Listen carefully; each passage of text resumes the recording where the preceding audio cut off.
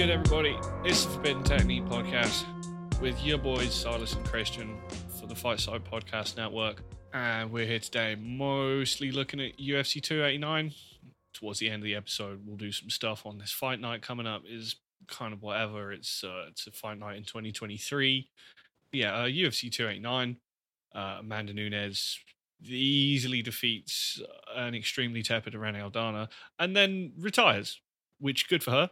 People throwing around GOAT status a lot. It's whatever. I don't really care about that. She's certainly one of the best women's MMA fighters that we have ever seen, at least on resume. And, you know, I think people give Amanda Nunes a lot of shit for kind of like skill depth and having a bunch of issues that she gets away with because she's in a bad division and has like massive athletic advantages over all of her opponents. But I don't know. It's not her fault that the UFC doesn't give a shit about this division, and that she's just like already too easily better than everyone to have to get any better than she is. Like Amanda Nunes is pretty good. This is a good showing for her, and good luck to her in the future.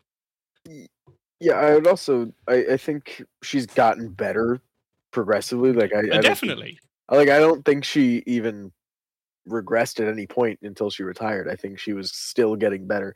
Like the performance was monumental bed shitting by Aldana. She barely tried anything new and seemed just kind of frozen by the moment. Did not look prepared in the slightest. No, it looked like she didn't have a training camp, but just got in great crazy shape. Like she didn't train for her opponent at all and had almost no idea what to do in reference to what Amanda was coming at her with.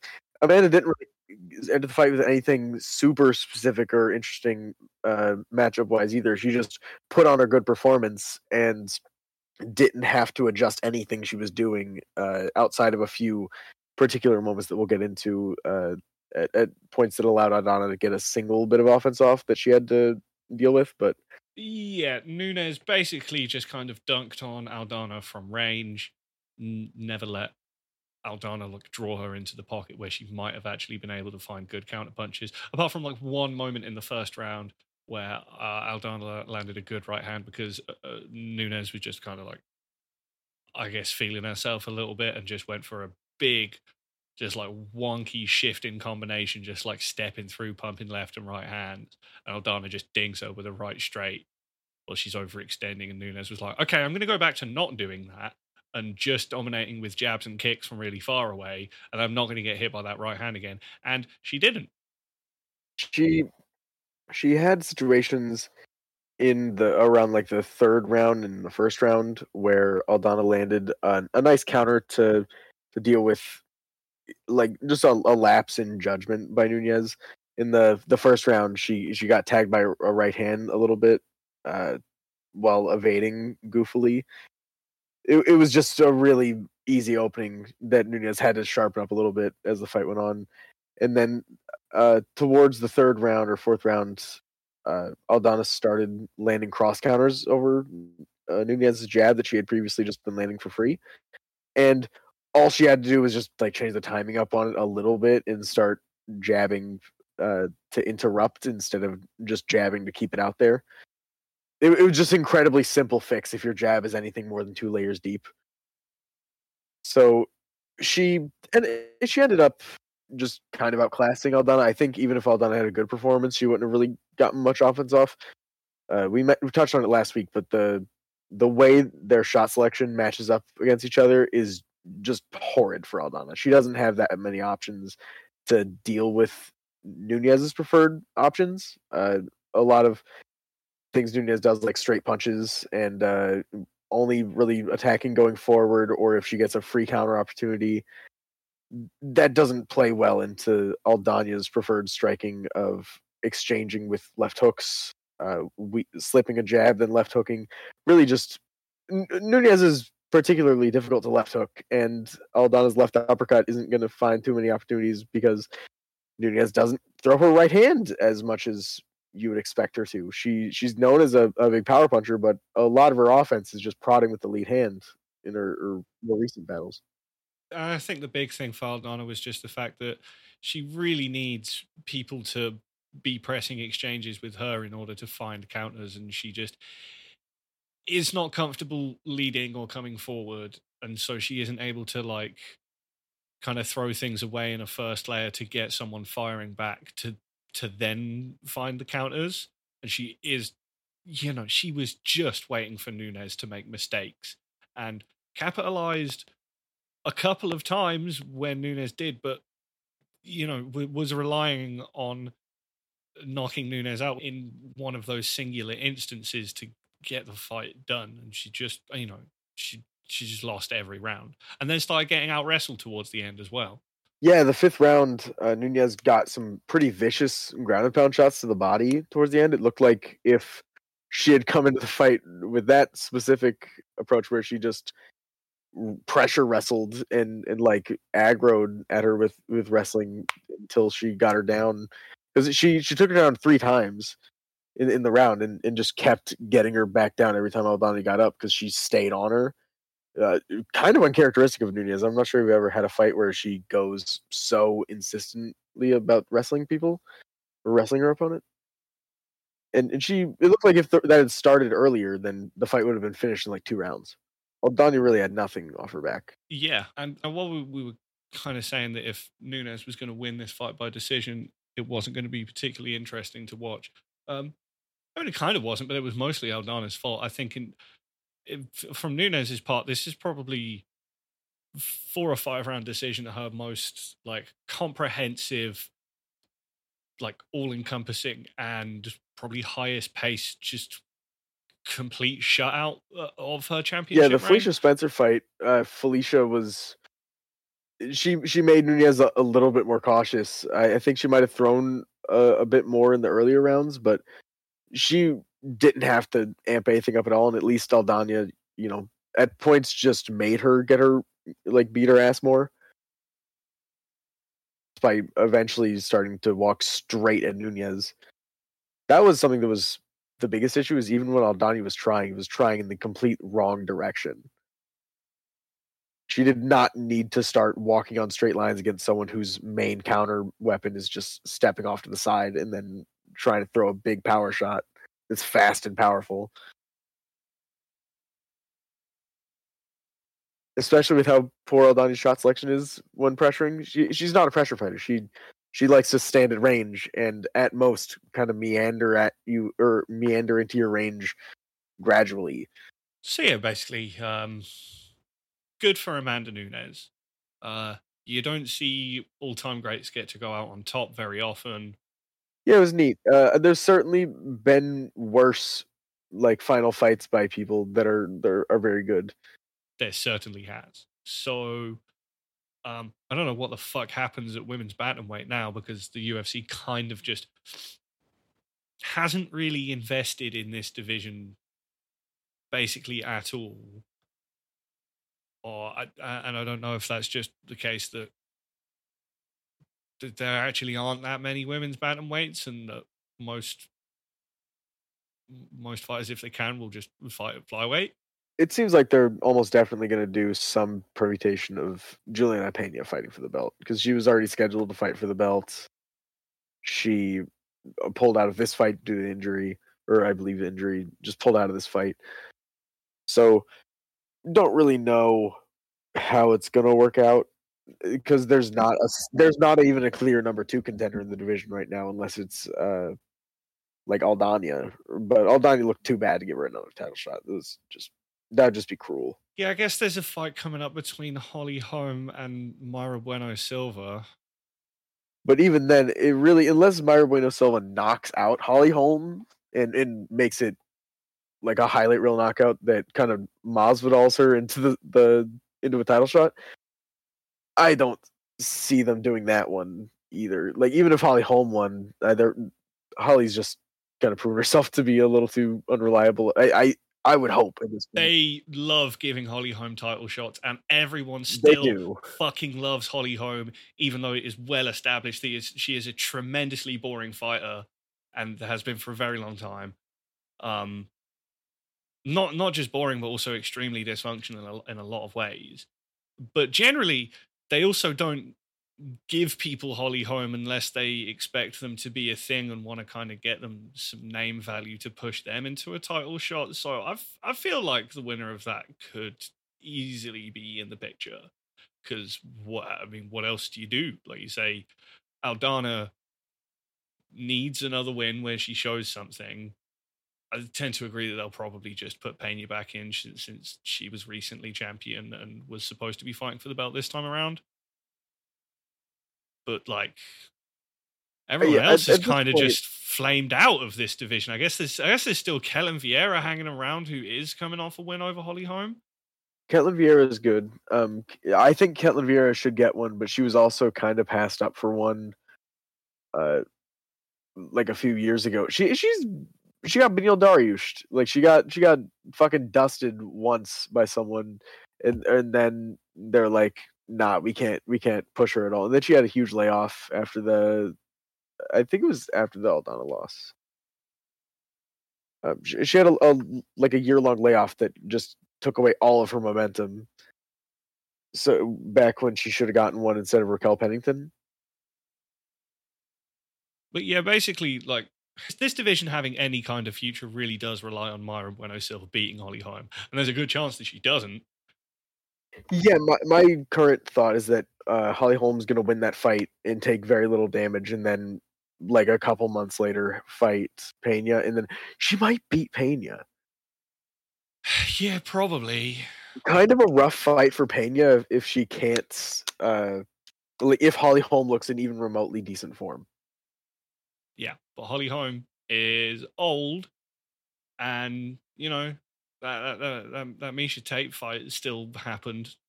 Yeah, she's a bit of a bed shitter. I can see Pena doing some shit like that, just kind of like getting her ass whooped, and then Holly Holm eventually capitulating and getting strangled.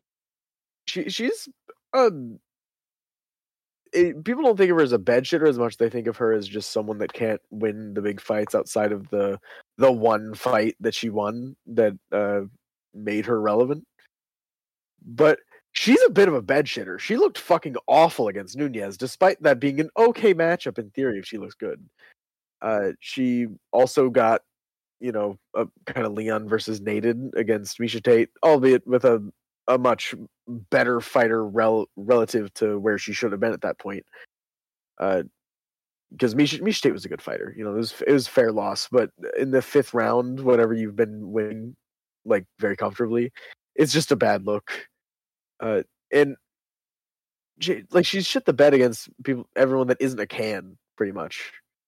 Like she didn't even do anything that she maybe could have done in the Cyborg matchup. I think that's just a terrible matchup for her. But she could have done certain things that she didn't even try to do in that fight. She really just doesn't. She kind of crumbles in certain situations. So I could see her Pena just like running through her. Oh, and I guess another possibility is kind of regardless of the outcome of the rematch between Valentina Shevchenko and Alexa Grasso, I think there's a good chance that Valentina just goes back up to bantamweight. Oh, that's fair. People are also saying Erin Blanchfield might be wanting to go up to 135. I mean, the division really is wide open now. It's open season. If you're a big-ish women's flyweight, we're going to see Jessica Eye go up to 135 again. My sleeper pick for champion by the end of the year is Lauren Murphy.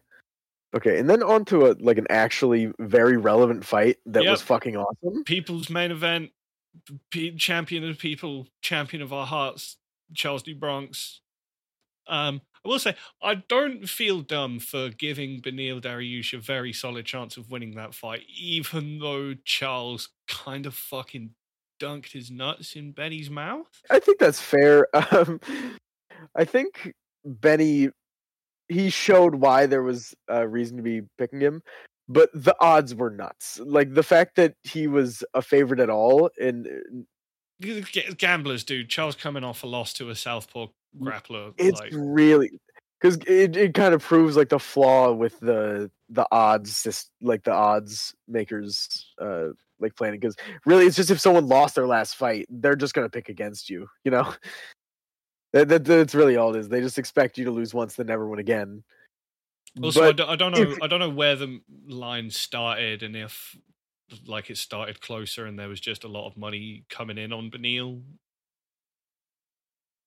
it felt like that was it, because for pretty much the entire lead up, all I was seeing online is people saying that Benny probably gets wiped because Charles is basically every reason that Charles ended up winning. The speed difference on the feet was insane, and then Charles is good enough on the ground to just kind of stand up if he really needs to, and get back to the feet. Where, one thing that everyone that is knocked down Connor, or fuck, that I saw Conor McGregor's face and then said Connor. Um, one thing that Charles has consistently been knocked down by in his more recent lightweight run was people that are fast. Like Dustin Poirier, he's not the fastest guy in the world, but he's a sharp hitter, and he sneaks up on you with stuff. He drops everyone. He's the best boxer in the division. Justin Gaethje, he hits fucking hard as shit and is incredibly fast and is like a thudding hitter who's going to be exchanging with Charles all the time. Michael Chandler, one of the fastest, like, pure hand speed athletes in the division's history, even though he's still old, or even though he's old at this point and has lost some speed. And then, David Tamer, who's a really good counterpuncher and pretty quick. Beniel Dariush is just flatly a lot slower than all of those people.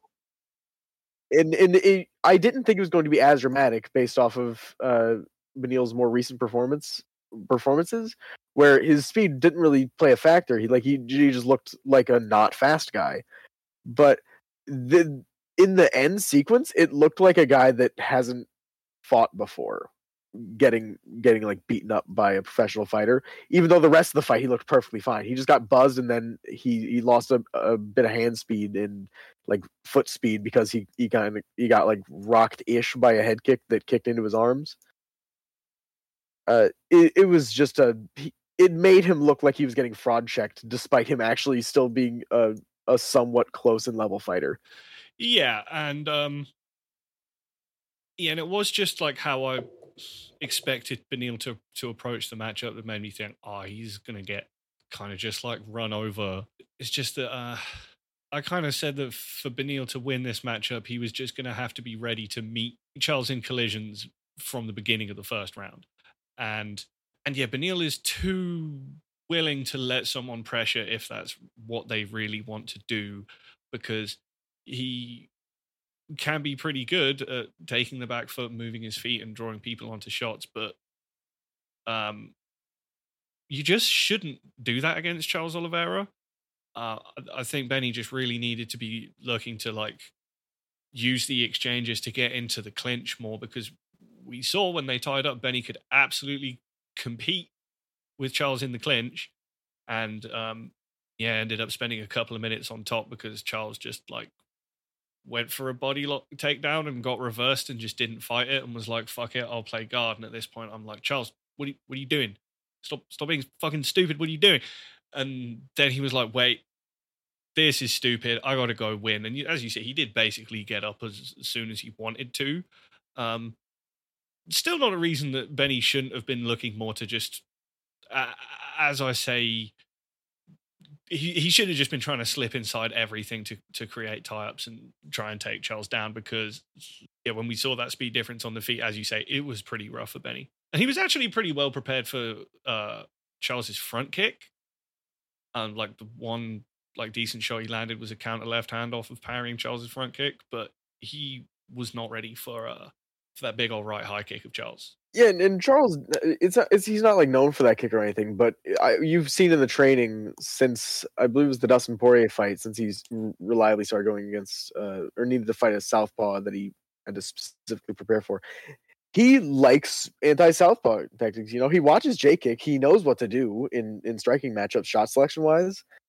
He has incredible feel for fighting as well. He just was like, oh, I just need to pin this guy's rear hand to his head and off-put them and get them moving backwards and throw in a big power kick's going to do that.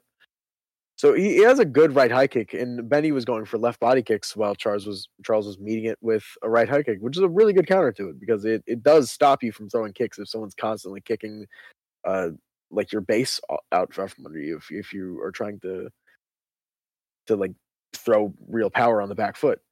It's very hard to keep up a back foot kicking performance while your opponent is kicking as frequently as you. Yeah, and you always like to see the orthodox fighter be keenly aware of open side tactics in an open stance matchup, because these are generally things that people think of as southpaw tactics, but it's the open stance. Like, you can do that shit off of both sides and it works the same, which comes up later in the card as well. Yeah, it's what you would hope for in in a championship fighter. Like he knows what to do to approach the matchup. He doesn't have MMA brain for it. Yeah, and then the finishing sequence was just filthy. It was all fucking J kick do Bronx after you see he kind of wobbles Beniel a little bit with the high kick. I think it more just off balanced him and scared him. Like I think he was shaken by it. Yeah, and then Charles, like, he throws a right straight, and Benny he slips the right straight and goes to circle out, but Charles shifts through off of it, hits this fucking gorgeous southpaw right hook as Benny's circling off like a Justin Gaethje versus Edson Barboza style, and then Benny's all kind of fucked up. He drops to a single. You see, even when he's like basically out, Benny has tremendous grappling instincts and does a really nice job of defending Charles's back take and like rolling through off of the leg entanglement, but then he just ends up in bottom half and just gets nailed by a right straight that basically just puts him out cold, and the ref didn't quite catch it and let Benny be a warrior, so he just like got repeatedly woken up and then put to sleep again by ground and pound for the next few seconds before the ref stopped it. It's brutal, dude. Yeah, I mean, we called out a lot of what would happen in the fight, so it was not a surprising performance at all for me. It does bring up something that I want to touch on, which is it's just like a weird trend that happens in MMA where people will say someone's a bad matchup for someone just because they can win it. Beniel's not a bad matchup for Charles. He has some things that are difficult for Charles, but he's not a foil for Charles in any regard. I think this fight did prove both strategically and tactically, even though they're like physicality matches out. It's a real fucking difficult fight for Beniel to win consistently. That he has some things you can point to as a reason that he can win does not mean that he is a good matchup against, or has a good matchup with Charles. Yeah, I mean, that's easy to say now that we've seen it. Oh yeah, I agree. It certainly is a fight where you needed to see it to be able to make that judgment. So like hindsight's 2020, I guess, but this is a real example of something that's very common in MMA, where someone will have the ability to win, and then people will start picking them and think that means that the person doesn't just have a 20% chance to win the fight if a lot of things go well for them. As you say, particularly now that we've actually seen how it plays out, it seems real rough for Benny. As I say, it seems like he just has to constantly force tie-ups and try and get takedowns to work Charles on top. But if Charles is actually like minding his shit and trying to not let that happen, it's just, as I said, he just brings too much violence too quickly, and you need to be able to respond to it in very particular ways. Yeah, if you don't have like an X factor to really hurt Charles on the feet, then you're not going to. Charles had his first fight of his like last 4 fights where he didn't get dropped or even hurt by a single thing that his opponent threw, and then he still went out and won. So like, you don't even have, people act like Charles has to get hurt to like go fuck someone up. He doesn't. He comes at you the entire time. He just gets fucked up coming at you the entire time. This was just someone that was slow enough to where he could actually find a single read and it work the first time. Like he was landing good uppercuts on Dustin. He was landing like really nice right hands on Dustin at certain points. The knees to the body were really good. But Dustin's durable as fuck. He's like one of the most durable fighters in the division. And he's also like comparably he just actually has the ability to hang in the pocket with Charles Oliveira.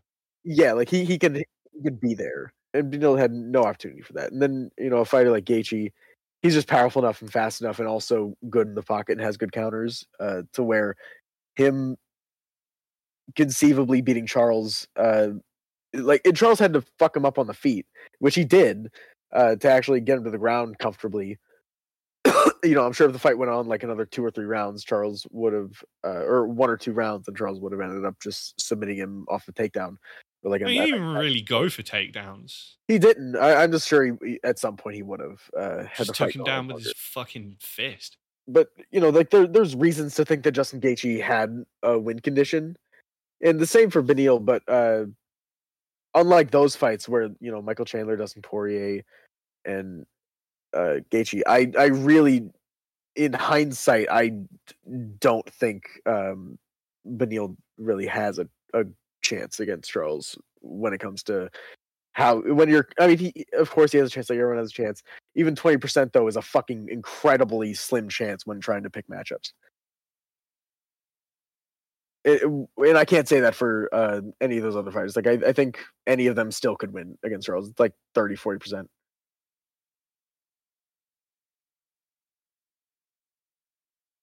Like, would you be surprised if Dustin Poirier fought Charles Oliveira in a couple fights and then just wins? No. Yeah, I wouldn't be surprised at all. I'd be like, okay, yeah, that's fair. The difference between a fight between a punch that buzzes you real bad and a punch that knocks you out all fucking cold is like millimeters. At any point, any of the times that those guys dinged Charles, or would have opportunities to ding Charles in a second fight, he might simply get finished. But yeah, I guess you guys just give Charles the rematch against Islam. Yeah, there's not another fight. Charles has beaten every fighter in the top 5 except for Islam. Yeah, they got that Abu Dhabi card in October as well, and I think the turnaround for the winner of Poirier versus Gaethje 2 would just be too short to fight for the title. They're going to want to have something booked before then, and Charles has beaten both of those guys already, and as well, like, I think Charles is really just getting the love from the fans in the mainstream as like a mainstay action fighter in the same way that those guys have had for a long time. Like, people in Canada are fucking booing Beniel Dariush because everybody just loves Du Bronx so much. Like, even DC in the commentary was just like, how can you not be a fan of this guy? He fucking rules. Yeah, Charles is Mr. Worldwide. He said in his post-fight, I'm not just Brazilian anymore. I'm here for everyone. Like, I'm from everywhere. Like, people love him. He's gonna get a title shot if he just either waits for a fight to come up, because I think Islam is currently out for injury or something. Just because he's injured doesn't mean that Dana isn't going to book a fight. Yeah, but it seems like everyone kind of wants the Makhachev fight unless they're a doomer. And Charles has enough avenues to where he could win that. Plus, I think just the general public has a belief in Charles that even if the matchup's still rough for him, they're like, oh no, but he'll get it this time. Just like narratively, he has to win. Well, as I say, who else are you going to give it to anyway? There's no one. The only other guy that could have gotten the title shot that really deserves one is Beniel. And at this point, Gaethje and Dustin have lost to the 2 grapplers in the division's top 5, or like actually ground finishers in the top 5. It's like, yeah, we haven't seen those fights, but we kind of have. Yeah, at this point, if they fought Makhachev, it would be a grappler that can finish them as easily as the other 2 can on the ground, that also has a sneakily more difficult like striking matchup.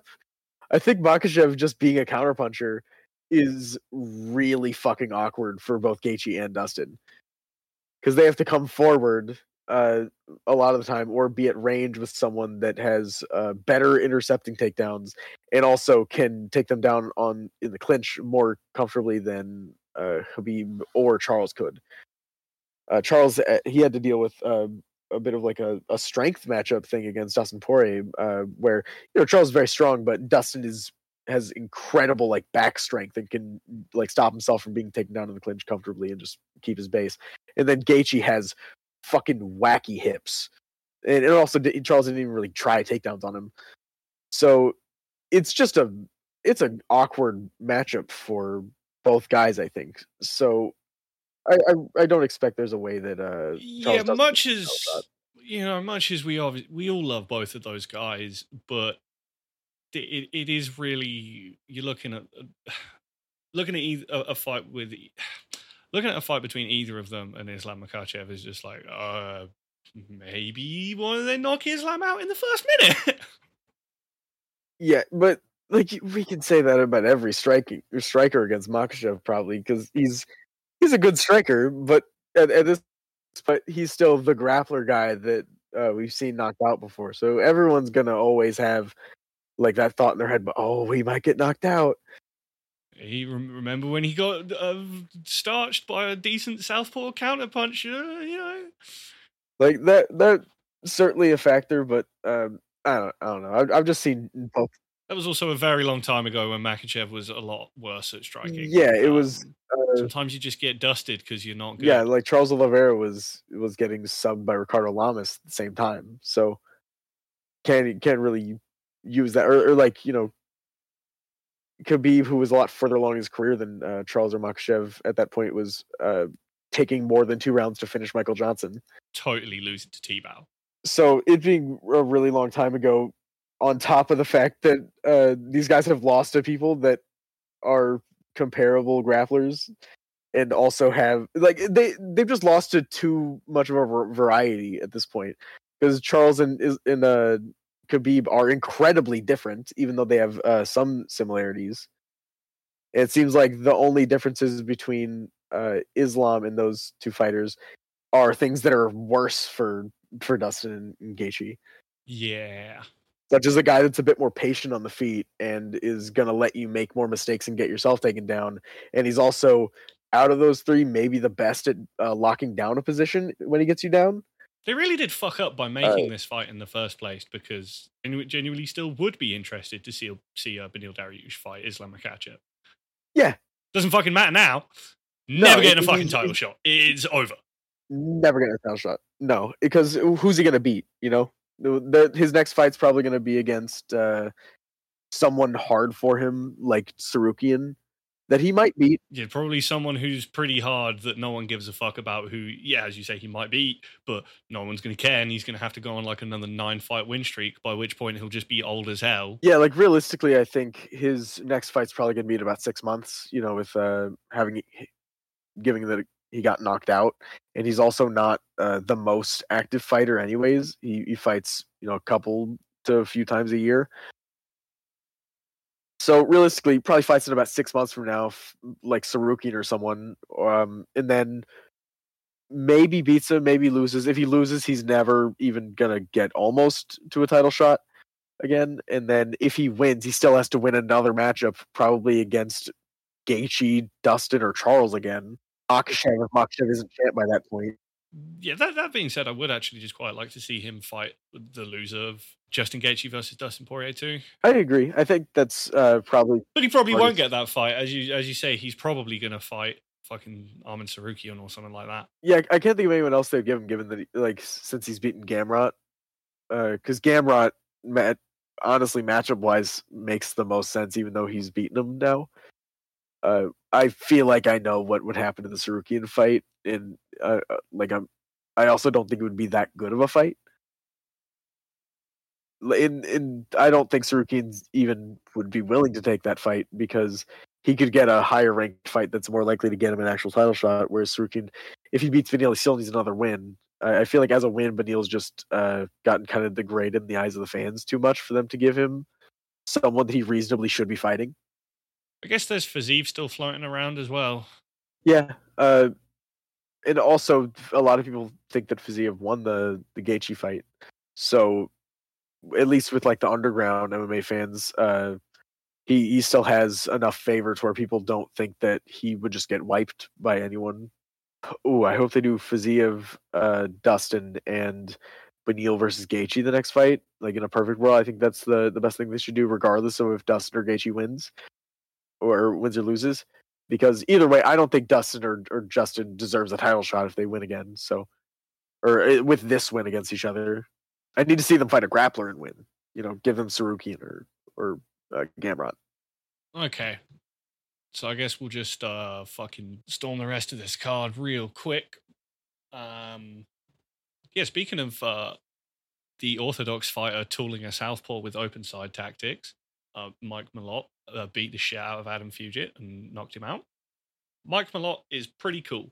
He was kind of just wanging big old right body kicks and had Fugit like really overreacting to them, and then like kind of feinted one and shifted through off of the threat of it and dinged him with a big right hand and then a big left hand and then did a guillotine. It was pretty sick. Yep, Mike Malott's badass. Probably gonna fight a marginal step up after this one because it's an okay win, but he's still pretty green. He's 10-1-1, so he should fight someone below Jack Della Maddalena, but I mean, he should just fight fucking Neil Magny. Just get it over with. He's not going to get enough better. It's not going to happen just yet, but at some point in the future, I'd actually quite like to see Malott fight Ian Gary. Oh, that would be very neat. They might actually do that because that's a reasonable progression fight for Ian Gary. I think they're going to give Ian Gary someone ranked. They are. But if not that, then somewhat, a welterweight action fighter in the like Angelosa or Gabriel Bonfim kind of area. I honestly think Ian Gary is a good shout because he is similarly inexperienced, and they have been taking him kind of slow, and Mike Malott is a step up from people that he's beaten, probably. I mean, D-Rod just looked really bad in their fight, so I don't think it's necessarily the best marker for his level at this point. You could do Mike Malott versus D-Rod. That'd be a banger. You could, yeah. Just give D-Rod fights against prospects until he loses or until he wins. If he never wins, then it's just easy top 20. Yep. Then Dan Ige fought Nate Landwehr and kind of fucked him up, but Landwehr made a good account of himself, I guess. I don't know. I thought this was this is an extremely tentative performance from Nate Landwehr, who is normally extremely aggressive and just like goes everywhere and does everything. And the thing is, that's how he wins and that's how his game functions. And, he was able to make it to a decision with Dan Ige by kind of just being a lot more negative than usual and not pushing exchanges where Dan Ige was going to be able to get big counters and just knock him the fuck out. But then also just like let Dan Ige come forward and actually put together pressure offense, and Dan Ige looked okay, and he just easily beat someone who kind of fought this fight to not lose rather than to win. I think his, I think the actual fight he looked like that, but I think he mostly just got kind of a sun sound. He just got his offense shut down pretty hard by the other guy having more firepower and also the ability to compete in avenues that Nate Landwehr can normally abuse to get to a victory. Yeah, like what was Nate Landwehr supposed to like try and set up takedown threats? That wasn't going to work. Yeah, his best performances are against guys that have bad enough defense to where he can get like a jab off and then drop down into like a goofy but really aggressive takedown. Yeah, and then still probably just use that takedown to like come up on a clinch and then like hook off of the break and then do a low kick and then just like repeat that kind of whole cycle. If he's just going to get countered as soon as he tries like the first kind of like opening step of that whole progression, then he kind of just gets shut out. Yeah, it's a fight that happens to most fighters like Nate Landwehr at some point, where you just come against a guy that's it happens to everyone. Like no one, even Merab Dvalishvili, you can like Aldo limited his offense substantially just by competing with him and like having a firepower threat on the feet. Shit, you're right. This fight was just like a way lower level Victor Henry versus Rafael Assunção. Yeah, it happens to everyone. Like if you, it doesn't matter how much volume you have, people are going to limit it eventually. It's about how good the fighter is once their volume has been limited. Max Holloway showcased how he can deal with that in the second Volkanovski fight. He's probably the best volume fighter that has ever gotten their like volume shut down in MMA. I think. Other examples like like Rose versus Joanna Jacek. This is just the lowest level version of that can still feasibly happen without it just being a huge power matchup with the guy that's tall versus the guy that's short at like rank 50 to 70. Okay, do we really need to talk about anything else that happened on this card? No, it was all bad. No, it was pretty bad. Eamon Zahabi knocked Tarichi Lang the fuck out in like a minute. Just Yeah, caught a kick and then there was a headbutt. Yeah. In a fight that was just fine. Okay. So we got a fight night. It's at the Apex, and it's middleweights. This really is just my least favorite kind of main event. We've got Marvin Vettori versus Jared Cannonier, which as a fight to make, I guess, is just like fine, whatever. I think the matchup completely makes sense, but it's getting middleweight's getting to like light heavyweight or heavyweight level with how weird the main event choicing is. Well, just to me, the issue with even making this matchup is just where is either guy supposed to go from here with a win when these are both guys who have been thoroughly stunted on by Israel Adesanya and Robert Whittaker. So it seems to make a lot more sense to try and put them in matchups that are going to actually, get someone else potentially in the title picture, which I guess they're coming off of in terms of fighting Sean Strickland and Roman Dolidze respectively, and they won those fights. But more than that, I also just think this fight's going to be whack because you got two guys who will keep doing stuff but don't tend to make adjustments, and they both hit pretty hard but don't actually knock people out very often. And I think they both tend to be reasonably well prepared, but just aren't smart enough to make broad strokes adjustments to make matchups more favorable. And they're both really durable. So I think it's just going to be 25 minutes of the same exchange happening over and over again, and nobody making adjustments and nobody like getting hurt. It's going to trade low kicks and open side straights, and that's going to be the whole fight. In a weird way, it's 185's version of Dustin versus Justin. Not when it comes to actual matchup, but just the placement wise and how irrelevant a relevant fight can be.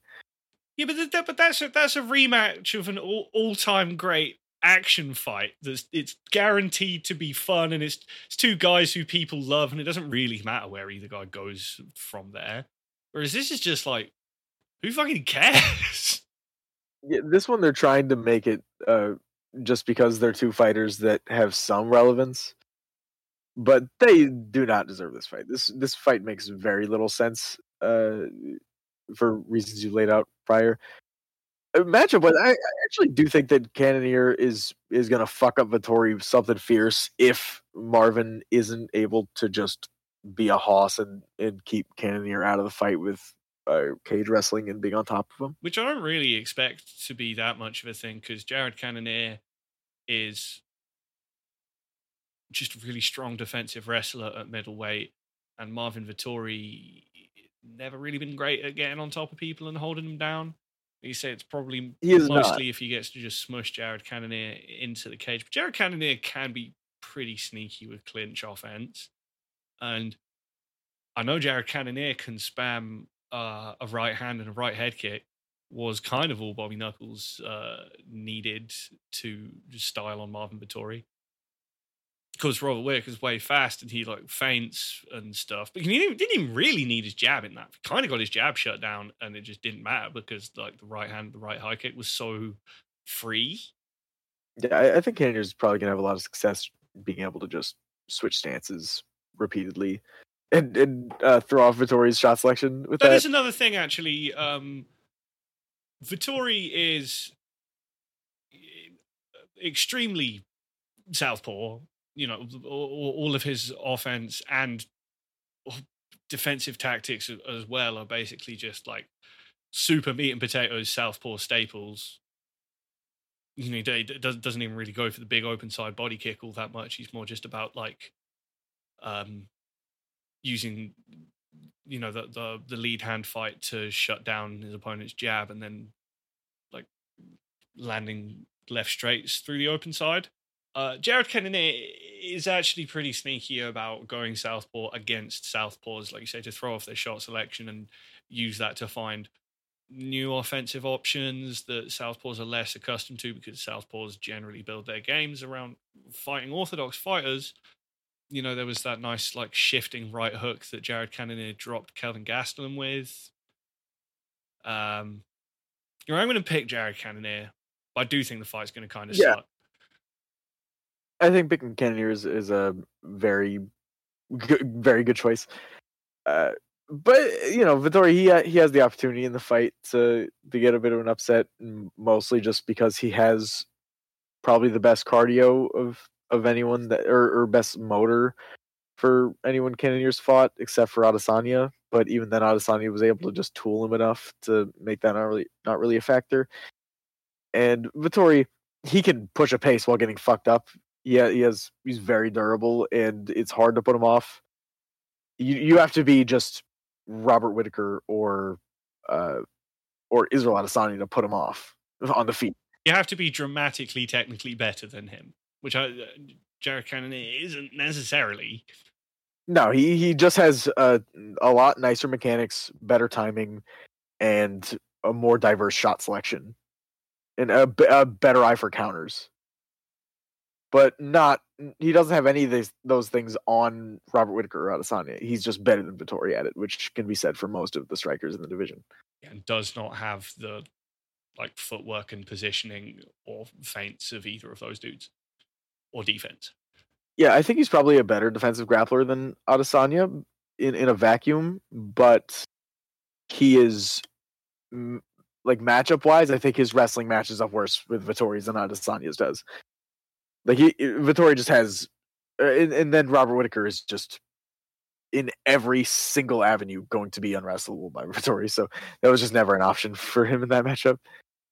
It's just I think also how cut and dry the ability to pick this fight makes it uninteresting, and a reason that they should have certainly gone with Arman Tsarukyan versus basically anyone as a main event. Yeah, even Joaquin Silva, or I guess Joaquin Silva, because he's Brazilian. I don't fucking know. They've made weirder like main event matchups, Typically not like several months in advance though, and I mean it is pretty weird that. I guess we're talking about the co-main event. It's pretty weird that Arman Tsarukyan is even fighting Joaquin Silva, who is a fun, explosive action fighter who is pretty limited and doesn't have a great chin. He hits hard, he can slang heat in the pocket, and if he has people overreacting to his power and like being cowed from exchanging with him, then he can put that together into like sick fight-ending offense like he did against Jesse Ronson and Jared Gordon. But he's also kind of old and not very active, and I guess this fight kind of just happened because Tsarukyan needed a fight after having to, after Moicano pulling out of their main event matchup, and Silva was just there, I guess, and he's at the point. If he's going to make a run and do anything in the division, it's now. So why not give him a fight like this, I guess? But he's probably going to get fucking tooled by Arman Tsarukyan and quite likely just like knocked out with a left hook or something. Yeah, they're matching Tsarukyan up very strangely. I don't fully understand what they're doing. I thought the Moicano fight made sense. And like I said, this is just one that they could throw together because Tsarukyan probably like just needs to get paid. Well, yeah, it's just like throwing something together for him. I'm assuming part of the issue is that he wasn't willing to fight people lower ranked than him, and anyone higher ranked than him is either already booked or would rather avoid that matchup compared to other more interesting matchups with larger names that are also easier to fight. Tsarukyan is a bit of a spoiler. He's going to make you look not good sometimes, even if you are a decent fighter, or on his level. Like he just doesn't. He's hard to get a ton off against. So it's a kind of, it's just a cursed matchup. I mean, it should be like fine to watch. I do tend to think that this is like another guy that Arman Sarukian can actually just finish on the feet. We're probably going to see that left hook that came out against Christos Giagos again. Yeah, I guess he's also young enough to where you just giving him some showcases, just it's nice. So why not? It's important for skill development to just wipe some people out, as Charles Oliveira has shown, and Makhachev and Khabib all show that it is a very good strategy to just have your and O'Malley as well. You just have someone fight enough fucking squashes, and then they'll eventually become really good. Yeah, Chito Vera, like long win streak. Even Beniel Dariush, like long win streaks against dramatically outmatched competition tend to manifest into actual high level success in MMA for whatever reason. That just seems to be a thing that happens a lot of the time. It's just drilling. You know, you're just like, oh, this guy's just been wiping out cans. How can he possibly be ready for this matchup? And then he just wins. You see it all the time. It makes you really sharp. It's a good way. It's why like boxers back when people would have like hundreds of fights, in between their really good fights, they would just fucking murk people way beneath them. Yeah, they still do that. They just don't fight as much. It's just they still do that. It's just once a year or once every 2 years instead of like every month. It's really good at making you sharp, especially if you're like a good finisher. The old bum of the month club. You have to just go wipe someone out, and then after a while, you've done enough training camps where you're not getting fucked up and you're not taking much damage from the fight. You're getting good training in. It's pretty much taking a few years off and like sparring in a fight real quick where you can just knock the guy out and go as hard as you want. It's incredibly good for skill development to just have your people that are either not very good finishers or quite already good finishers, and just have them learn how to finish people even more efficiently and safely, and also lets them be more creative with their ideas and try more shit. You know, John Jones even did it. He beat up a lot of people way beneath him. So you liking anything else on this card? Lucas Almeida versus Pat Sabatini is pretty cool, right? Yeah, it should be fun. Rankings wise, I don't know how much it will do for either guy, but that's not the point of this type of fight. It's just busy work for both guys at this point. I think it makes sense as a fight to make for both guys for where they're at featherweight. You know, Lucas Almeida kind of just coming into the fringes of the division, and Pat Sabatini, who like was putting a good win streak together and got dusted in his last fight. And Lucas Almeida is a pretty cool, fun, aggressive counterpuncher, cool Brazilian kickboxer action fighter. You know, he really loves to just work his way into the pocket and just slang counter left hooks. Kind of doesn't have that much from range and can get just like kicked up a little bit by people who really just want to stay away from him. And even when he gets his preferred distance and like gets to throwing down in punching range, he can definitely be countered himself. But he's pretty sharp and, you know, stays very focused on like how to get his own offense going and how to punish his opponents for what they're trying to do to him as the fight goes deeper. He really is a lot like his namesake, Thomas Almeida. Pat Sabatini, like real fucking slick jiu-jitsu guy who's pretty green on the feet and doesn't have great takedowns. He's probably going to get torched. You know, this is a real like style versus style fight in the way that you don't see a lot in MMA these days. Because, you know, Lucas Almeida, he also has pretty good takedown defense, but is a little bit Edson Barboza. Once you get him down, will just like stay pretty negative from full guard and just look for opportunities to stand up against the fence.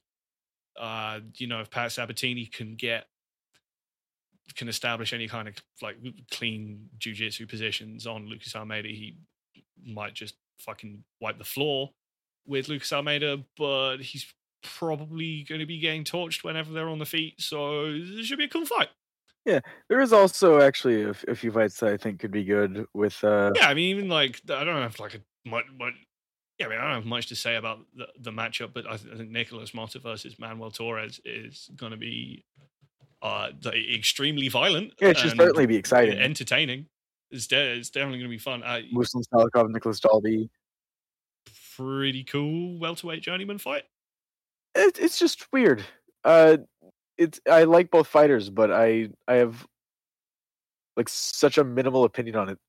So Salikov's probably gonna fuck him up on the feet. I would assume. I don't think. Yeah, seems pretty rough for Nicholas Dalby. Yeah, even Salikov being old, he's still much quicker, and his offense is a lot more fucking off-putting than Nicholas Dalby. Yeah, very crafty from range, and Nicholas Dalby is someone who tends to like to work people with long range shots and his own kicking game, and he's just going to be I think he's going to be dramatically outgunned at that range, and then if he does try and like get him close to try and work some wrestling, he's probably just going to get like tripped, and then he's just going to have to stand up and start the whole thing again. He's just going to get kicked up a bunch. But it should be a good fight. And you always just gotta give respect to a guy like Nick.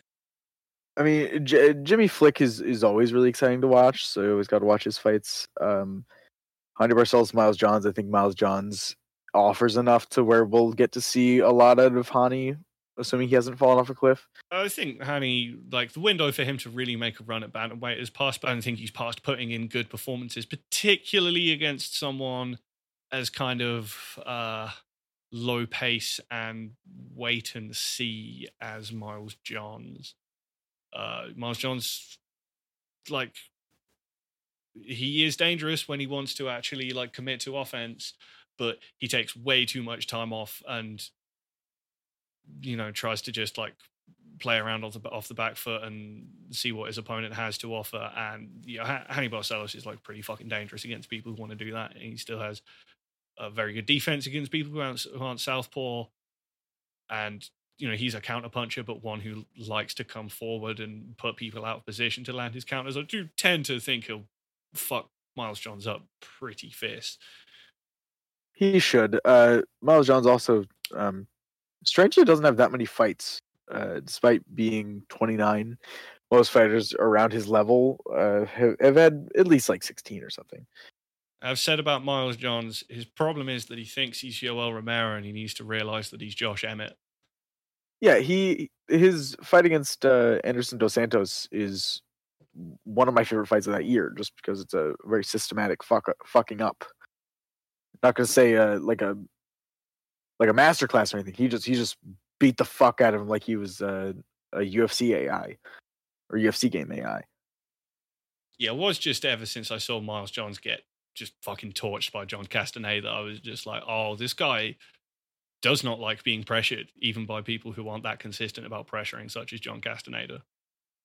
The fight took away my belief in him being able to be something, but it was it was like, it makes sense, and I don't think it makes his good fights any worse. This just seems like one of his bad fights where he gets maybe finished in the second round. His leg's probably going to get torn up, and he's not going to get much grappling offense, and then he's going to get left hooked a couple times. Unless Hani's just really past it. Oh shit, we got Jalgas back! Oh yeah. We have the best, someone that he would have been my top pick for the season of Ultimate Fighter if he got brought on. Because bring him on the prospect or on the like vets team that got cut, and he would, even though he's 125, still run through everyone on this current season of Ultimate Fighter's prospects. Oh, they should have done that, man. I just have I have a real soft spot for Jalgas, and I'm glad that he's fighting again because, he was talking about retirement after that loss to Charles Johnson, and you look at Jalgas' record. I think he's like 1-5 or 2-5 or something in the UFC, and he could you could literally like flip most of those results around. I think pretty much his only definitive loss in the UFC was when he got knocked out by Beniel Cape. But he judges just don't like him for some reason, and I totally get just like losing a massive robbery to a guy who fucking looks like Charles Johnson in a fight where you get kicked in the penis repeatedly. I can totally get why he'd just be like, fuck this, I'm out. But I'm glad he's back. He's a cool boxing technician at flyweight. He's the kind of guy that division needs. I enjoy having him around. Yeah, he's really funny as a person and conceptually as a fighter. We always used to call him Flyweight Junior Dos Santos because he just loves like body jab to overhand and inside low kicks. He has a very heavyweight like shot selection while being in the lowest weight class, like a good heavyweight. How you'd want a heavyweight to fight. Yeah, if he was a heavyweight, he would be like the best heavyweight to ever lift. He's just able to, kind of jab to the body, overhand off the body jab level, or like any level change. He can shoot a takedown off of it.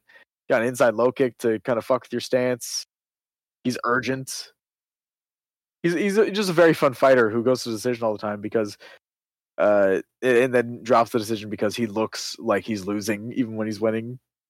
He doesn't even necessarily have bad optics. He just doesn't look like a world beater, so people underrate his offense. But maybe now that he's got his new silly haircut, he can get some love from the judges. Yeah, it's an entirely valid thing. He should also dye it. Yeah, he should. Just dye it blonde. That'd be hilarious. Okay, that's it. Let's get the fuck up out of here. As always, if you enjoyed this content, all the other great stuff that the Fight Site puts out, please consider supporting us on Patreon, where a pledge of just $5 gains access to a huge library of really high quality analytical fight content and a great community through Discord. This has been the Forbidden Technique podcast. We'll catch you next week, where we'll talk about fucking any cool stuff that happens on this card. And fight night we got next week, headlined by Josh Emmett versus Ilya Topuria. Absolute banger at the top end of featherweight. Look forward to it. We'll see you guys then.